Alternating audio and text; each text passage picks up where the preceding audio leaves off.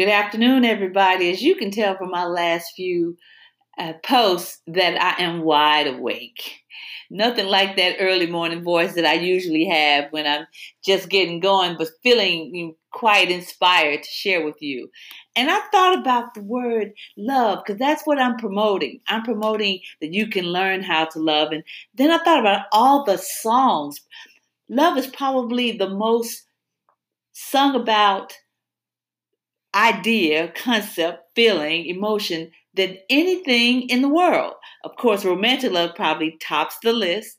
And then love for humanity is probably next. And then maybe the animals and the planet and all those other things follow. But the fact that love is such a pregnant, such a overly, I would say, wow, it is, I can't even find the words to express just how much we talk, sing, write about love, watch movies, write stories. I mean, love is just everywhere in the air, as they say. But what comes to me with this, guys, is that God is always trying to get our attention about how we love. Always. It would not be so prevalent. It would not be so important. It would not be so relevant if it were not relevant. If it were not something that we are supposed to do in a very special way. How to love then becomes the next thing. I know how I feel. It feels great to love, but do I always do the things that equal love?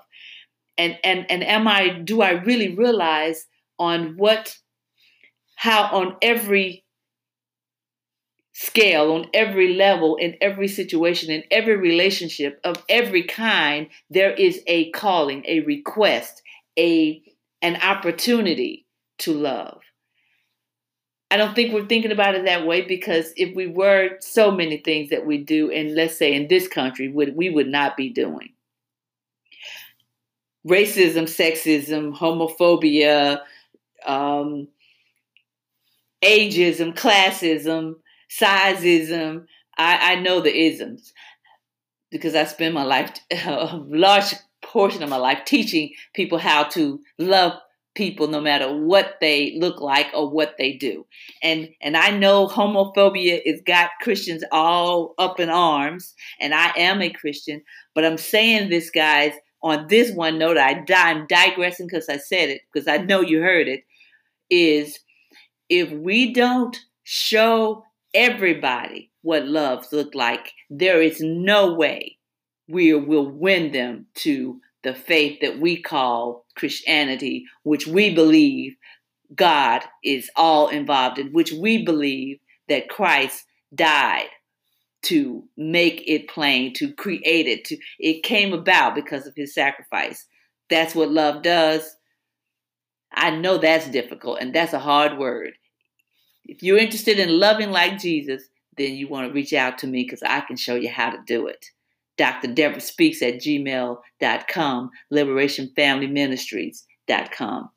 Until then, keep at it. Keep at it.